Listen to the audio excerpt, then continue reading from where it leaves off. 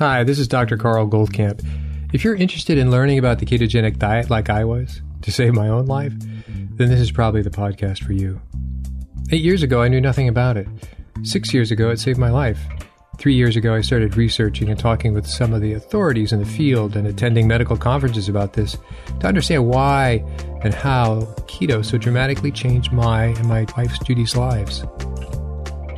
The purpose of this podcast is to share our journey of discoveries with you and understanding how keto is so effective in improving so many different conditions, from obesity, epilepsy, diabetes, infertility, MS, Alzheimer's, heart disease, to name a few.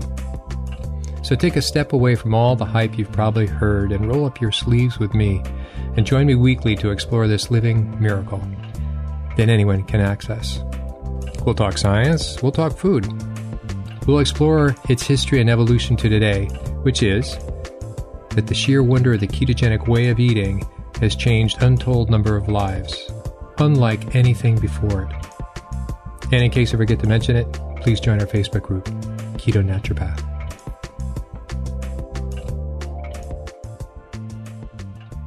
Hi, this is Dr. Goldkamp, and welcome back to another episode of the Keto Naturopath. First, I want to apologize for my voice, but that's really about what we're going to talk about. Not my voice per se, but how I came to have this voice.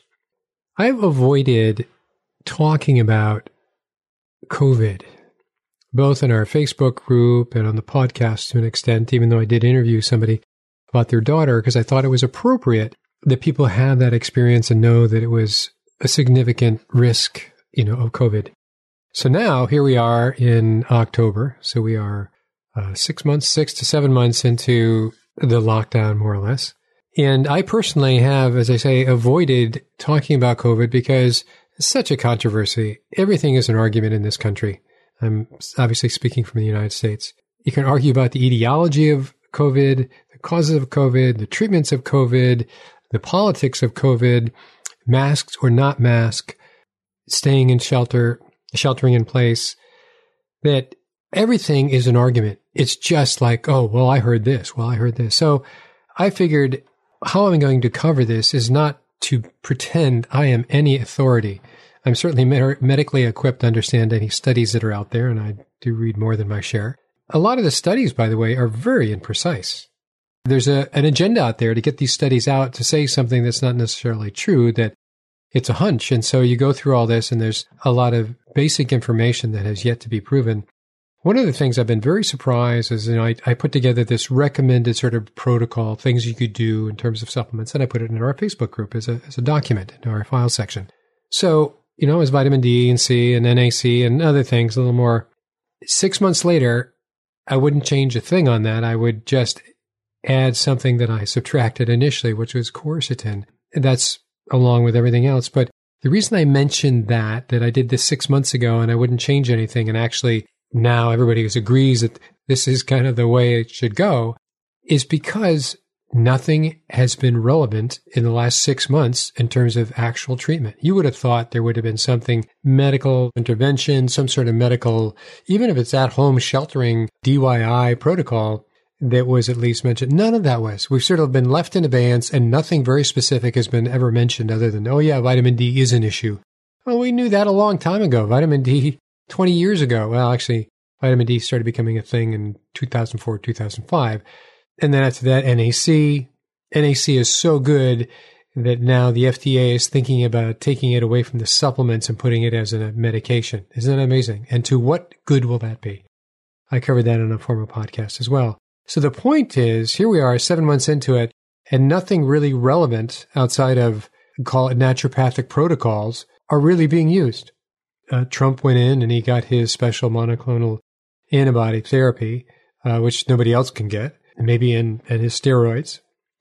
There's the kind of the frustration. So I'm going to cover this on what is my experience? How did we get into this? So right now, on October 9th, 2020, my wife and myself have been diagnosed as COVID as of last, was it Tuesday or Wednesday? As of last, so today's Friday. So it was either 2 days ago or 3 days ago.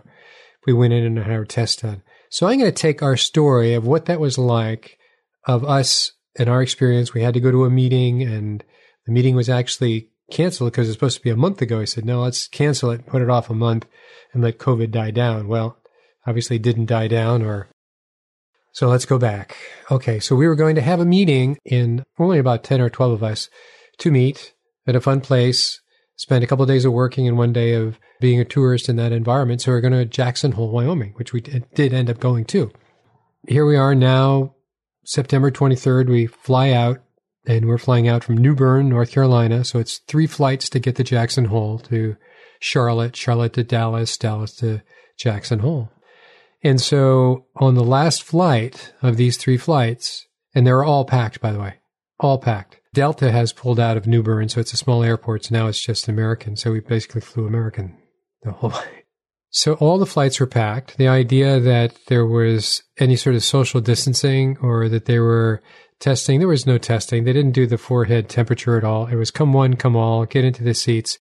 They are, I think the airlines, at least American at this point, it is in a free fall financially that it didn't really matter. There is no precautions they're taking. It's a big joke.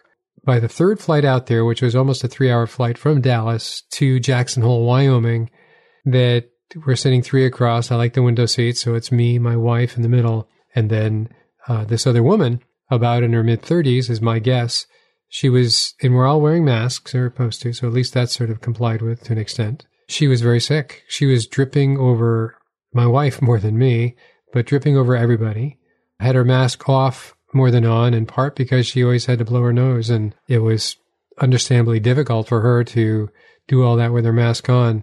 So anyway, as we, within the day of arriving there, started that first night's sleep saying, it's not quite right. I feel like when I start to get sick, the first 2 nights I cannot sleep. And so I thought, well, is it because I, arrived in a new place and it was hotter than we like to sleep in and so on, and you're a little bit disoriented, all that sort of stress of change of environment.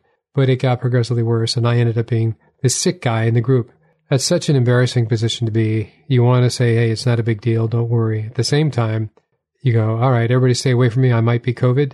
This is what everybody's thinking about, having dinner with everybody. And so what we did is to take precautions. We didn't have precaution to the wind. This group rented a house, and we had a chef come in to cook dinner for the whole group of us for a couple nights. So all that was good. And I was progressively getting worse and worse. I could feel the chills and fever coming and going. And at what point I tried to extract myself from the group? At the same time, it's a working weekend, for lack of a better, working holiday. So for 2 days, we're sitting next to each other and going over various presentations and so on. And I could have fallen asleep at the drop of a hat, gone up to my room and just crashed, but I didn't want to seem antisocial. Judy was doing actually a little better than myself, or was a little more compliant to the social norms, that is, of being part of the group. And I was just not making it. Then, so now we were there for 4 days, and we all left to go home, primarily by flights. And so that group is now COVID positive for all but 2 people. And I don't think those other 2 people have tested. Maybe they don't want to test.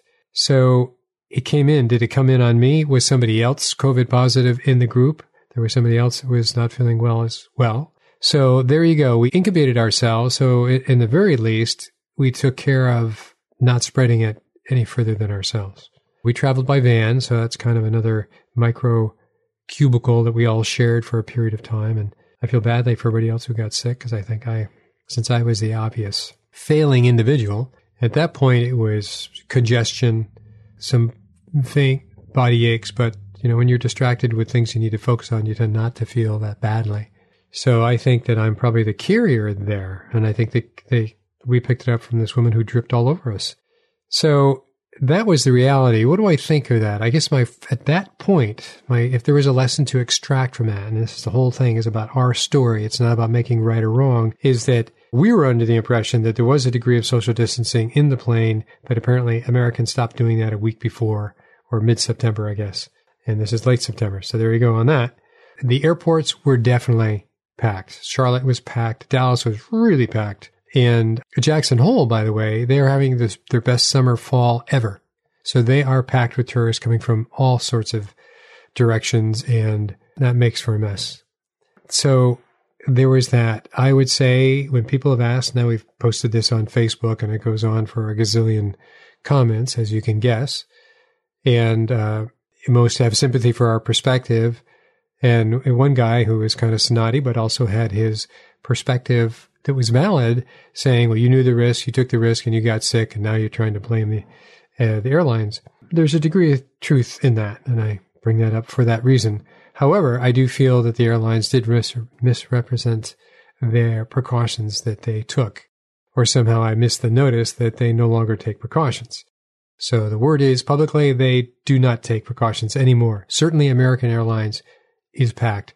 I have heard, a friend of ours who's in TSA in Bradley Airport in Hartford, Connecticut, that Windsor Locks actually, that Southwest Airlines still social distances. That is, they don't have everybody sitting in the middle seat and everybody's wears masks. So if that makes you feel better, I think that's a better airline anyway. American really didn't care. I'm trying to remember if the airline people, call them hostesses or hosts, were wearing face masks. I am assuming so. And of course, they stopped any sort of extra service.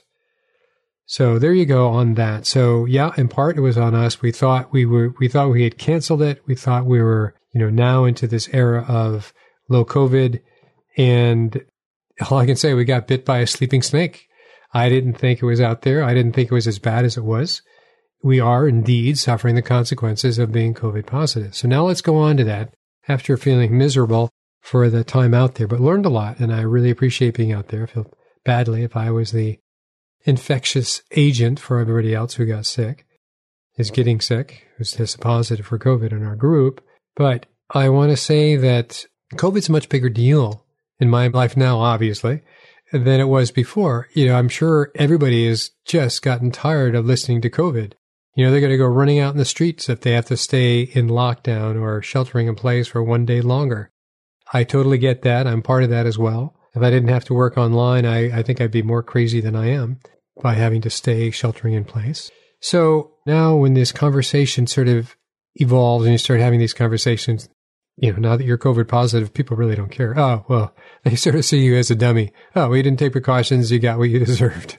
That's kind of the dominant perspective. There's not a lot of sympathy in certain circles. So I want to also explain what we had to go through to get ourselves tested.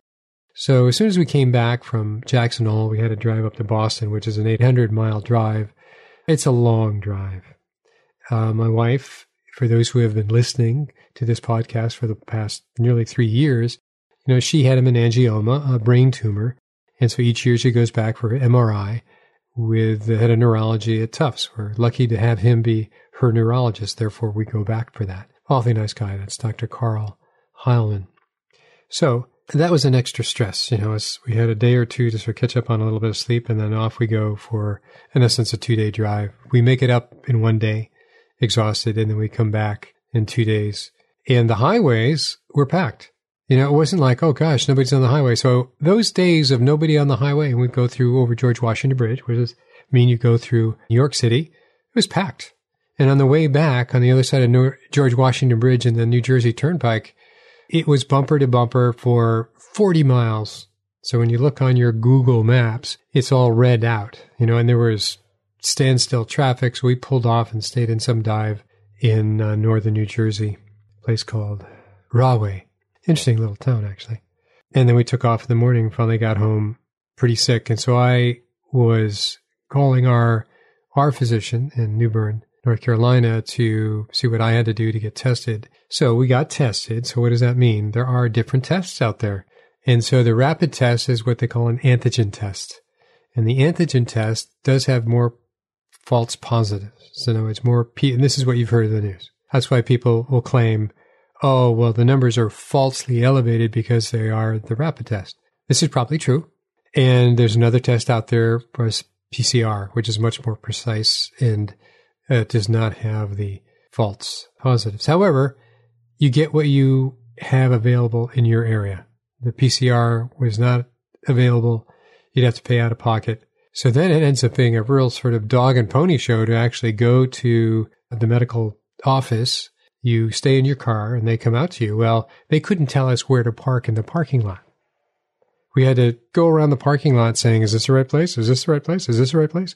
So for 45 minutes of doing that, and finally, two women come out, dressed in the gowns like you've seen in all the pictures with the shields and so on, and they do a nasal. They put right up your nose, and it is painful. Let me tell you, I cannot imagine people getting that test every few days if they have to. But it was painful, and within a couple hours, we came back positive, and they gave us a call. So after they give you a call, then the state calls you because they're going to do what they call tracing. Okay, where have you been?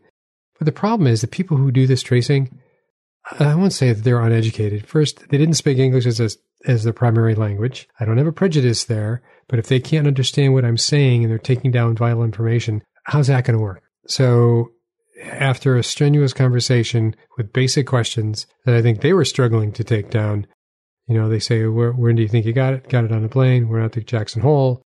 And that's about as much as they wanted to do. You would have thought that you would have got a follow-up appointment or a call or an appointment with your physician. But no, that's it.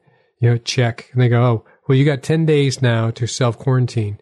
Well, let's talk about the 10 days for quarantine after you've been positively diagnosed, positively, quote unquote, right? The false positives for COVID.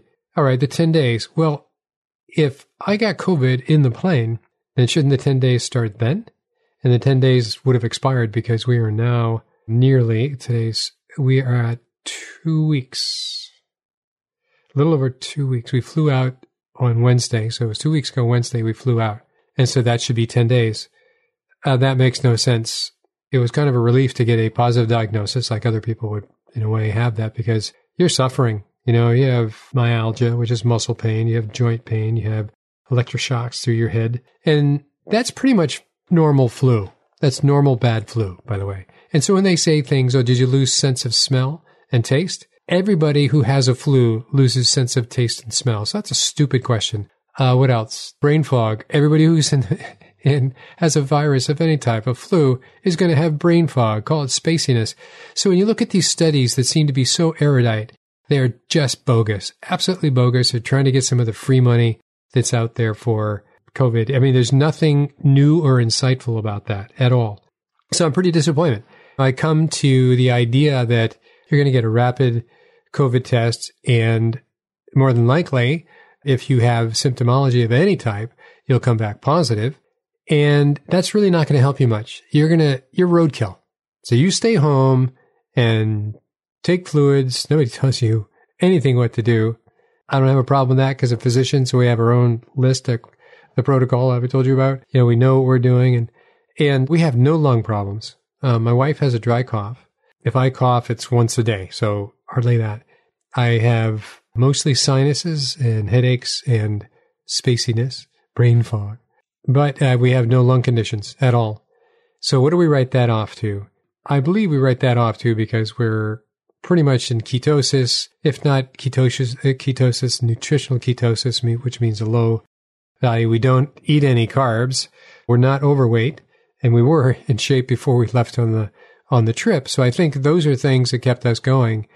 So that explains our lack of lower respiratory lung problems. I have no problem breathing. I have no problem breathing while I'm sleeping. It's just sort of, the aches and pains that come with being a flu and still having to blow my nose a lot. So now we're going on to 2 weeks. So the 10-day quarantine period, I think that's as arbitrary as the airlines saying that they're taking precautions. I don't know what precautions. I don't think there's any meaning for the 10 days. It's better than nothing. I hope that you stay home, I'm sure, longer than shorter.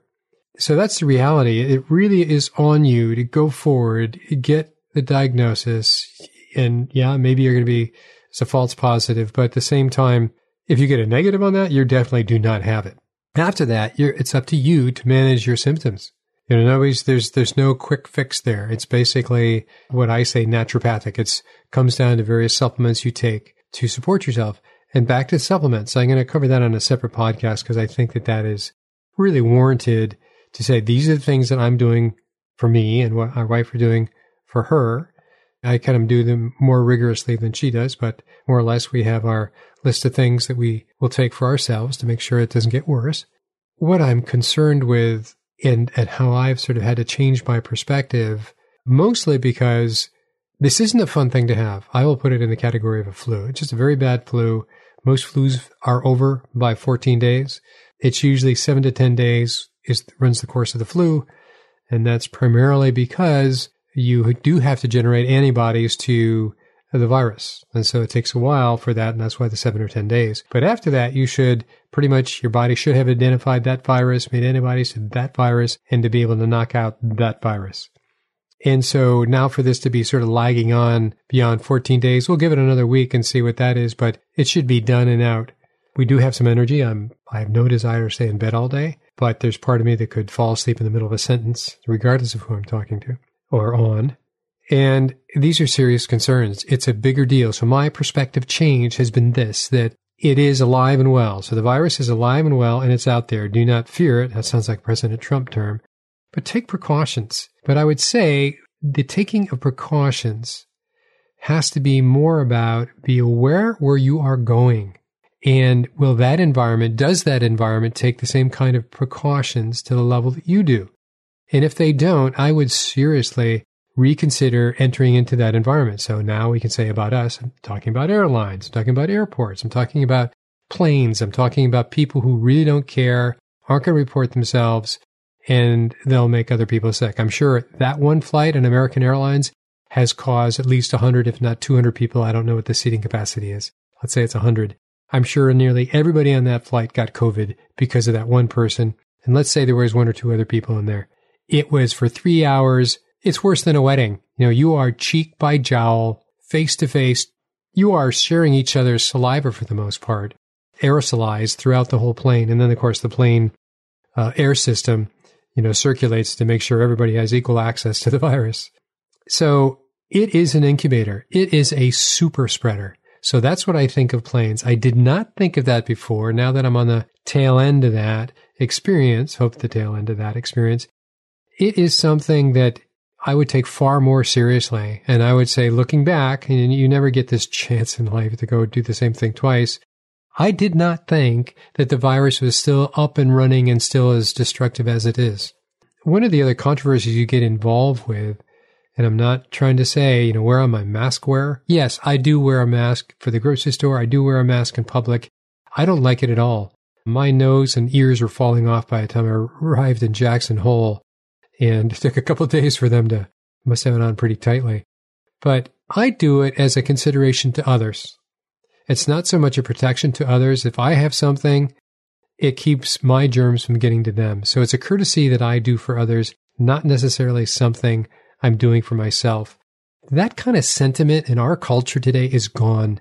It's so selfish. You go into the gym and it's usually the young kids that they don't clean, there's bottles around. They don't clean their equipment because they're smarter. We're just stupid old people that still believe in the virus. It's like I just despise that lack of civility. I despise that lack of, won't you at least be considerate of others? Nope, they're too big for that. So I see that a lot on the plane. I see it a lot in the airport. So back to the idea of wear mask or not, I'm a mask wearer. And I just don't participate in conversations and saying, well, their studies are out there saying it's not. I really don't care. I really don't care. If there's 100 million studies out there that say that it's ineffective, I don't think so. I think it clearly has its effect, and there's plenty of studies that say it's effective. And there's a lot of people in the keto community, by the way, that are very much against mask wearing, and they're very much about sheltering in place. And what they do is they point to the Sweden experience. So Sweden didn't do sheltering in place. They did a little bit of social distancing, which supposedly they still do. And that means, I guess, a few tables at restaurants are not seated. They would otherwise be. So let's talk about Sweden, and feel free to Google this. I'm not going to do this as a dissertation on what Sweden did. So Sweden had the highest death count in Europe, period. Far higher than its neighbors of Norway, of Denmark, and Finland in total. So they arced up tremendously and they came down. And so what I'm saying is right now they're saying, well, the incidence of COVID in Sweden is far lower now than, any place else in Europe. I believe that's probably true. And you can follow that either in the New York Times or on Johns Hopkins link and so on. You can get all that data on your own. I'm sure you know where it is. And this isn't about that. But this is about the conversation for people trying to justify not sheltering in place, not wearing masks. And I understand the shutdown of the economy, and I don't know what to do about that. The government needs to step up and help people who have been put out of work. Different topic. But what I'm saying is this whole Sweden story is now used as a justification not to put on your mask and not to shelter in place. And the part that they omit in their story is that the death toll in Sweden was huge. It happened more quickly than any other country, arguably maybe Spain. I have to compare those numbers if I was that interested. So the total number of deaths so surpasses Norway, Finland, and Denmark, its neighbors. Still, by a long shot today, they're not even close. But yet their incidents are lower now than in the other three countries, its neighbors. There was a cost, and the cost is of dead people. There was plenty of people who died because they didn't take precautions. So now they're saying, well, it's herd immunity. They got herd immunity. That's quite a price. Is that a price that we're supposedly willing to pay in the United States? The United States is such a mixed bag. You have some states who are just saying, screw you, government, or Fauci or whatever, and they do, like Oklahoma, they do nothing about it. Like 2/3 of Kansas, they do nothing about it. And then you have other states in the Northeast, it appears that the compliance is really pretty high, and they really are trying to stay right on top of this. So it is all over the place in the United States. That's just one layer of our problems in this country. But I'm saying that we don't have, on the implementation side, I'm not trying to get into the politics, on the implementation side, we have no uniformity at all anywhere. You get that when people come in from Europe, and they fly in from Europe, and they go, you come to the United States and nobody checks you. Nobody checks my temperature, the forehead scan. Nobody asks how I'm feeling. And so that's interesting. He said, whereas Europe, you get checked 4 or 5 times just in one airport. I can testify for that in French airports anyway. So there's a big difference. We are where we are, and it still comes down to it is our responsibility. And it is my responsibility that we took a risk and we suffer the consequences. That's the way it goes. I do feel I was a little bit fooled into thinking that the airlines were better protected than they were. Once you start on that trip, what are you going to do? Turn around and come back? You already contaminated yourself. It's a big learning circle here. Do not think there's a safer little corner of the world you're going to go out there. I'm not asking you to hide under your bed for the next 6 months either. I'm saying I think it's very reasonable to wear a mask, and I hope you're doing it. And again, my bottom line is in courtesy to others. Don't be so frickin' selfish for yourself. Wear it and just move on. It's not an inconvenience much for you. Maybe if you're working out, it's a little bit different because you're consuming too much carbon dioxide, and that could work against you. But even then, there's a way to get around that. So I hope you will take the precautions seriously. Decide on a per situation area saying, are they taking precautions? Are they not? Am I willing to expose myself to the lack of precautions that other people are taking? That's really what it comes down to. I felt, in part, just like I felt very badly in this group, like I should go down to the meetings instead of lying up here on my bed for an extra 5 minutes before we rejoin for the next session. I was feeling like I was being asocial. So that guilt of not participating really started to wear deep in me.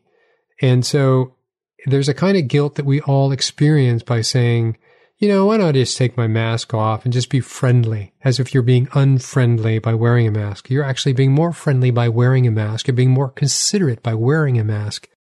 So I'll ask you to continue doing that and to just politely and nicely explain your perspective to others should they ask. Don't suffer fools lightly and get into arguments that are unsustainable. Ignorant people are just not going to receive new information. But it's a considerate thing to do, so I'm all about encouraging you to be considerate for the larger good. It's a little thing you can do for a bigger benefit. In terms of Sweden, which is now the poster child of, hey, you don't need to wear your face mask, well, they paid the price. They paid the price of a very heavy toll in dead people and people who have died because of COVID. That gets me to another point. There's another point that's out there. They're saying, all these deaths are being misrepresented. People aren't dying from COVID. They're dying from heart disease. They're dying from things that would have been treated elsewise. Well, let me tell you just a little common sense, because that is such a stupid thing to say. It really is such a stupid thing to say.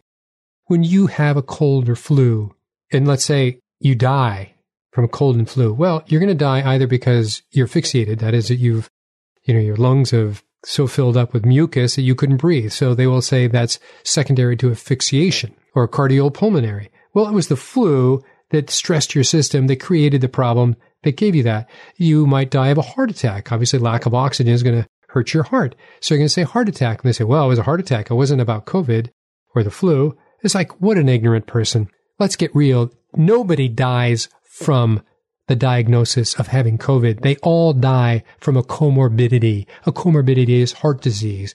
It's COPD, congestive obstructive pulmonary disease. It's from any one of the other things. It could come from asphyxiation. It could be from a superinfection. That is, you have so much mucus, now you get a bacterial infection on top of the viral infection. Then it becomes so they call that a superinfection.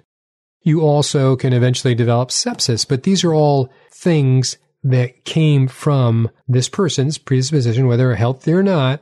We can all say, we now know that the United States is 70% of the population is diabetic or obese. But it's huge. So we can say, okay, we all have a predisposition to getting ill faster than otherwise. Well, we all got something.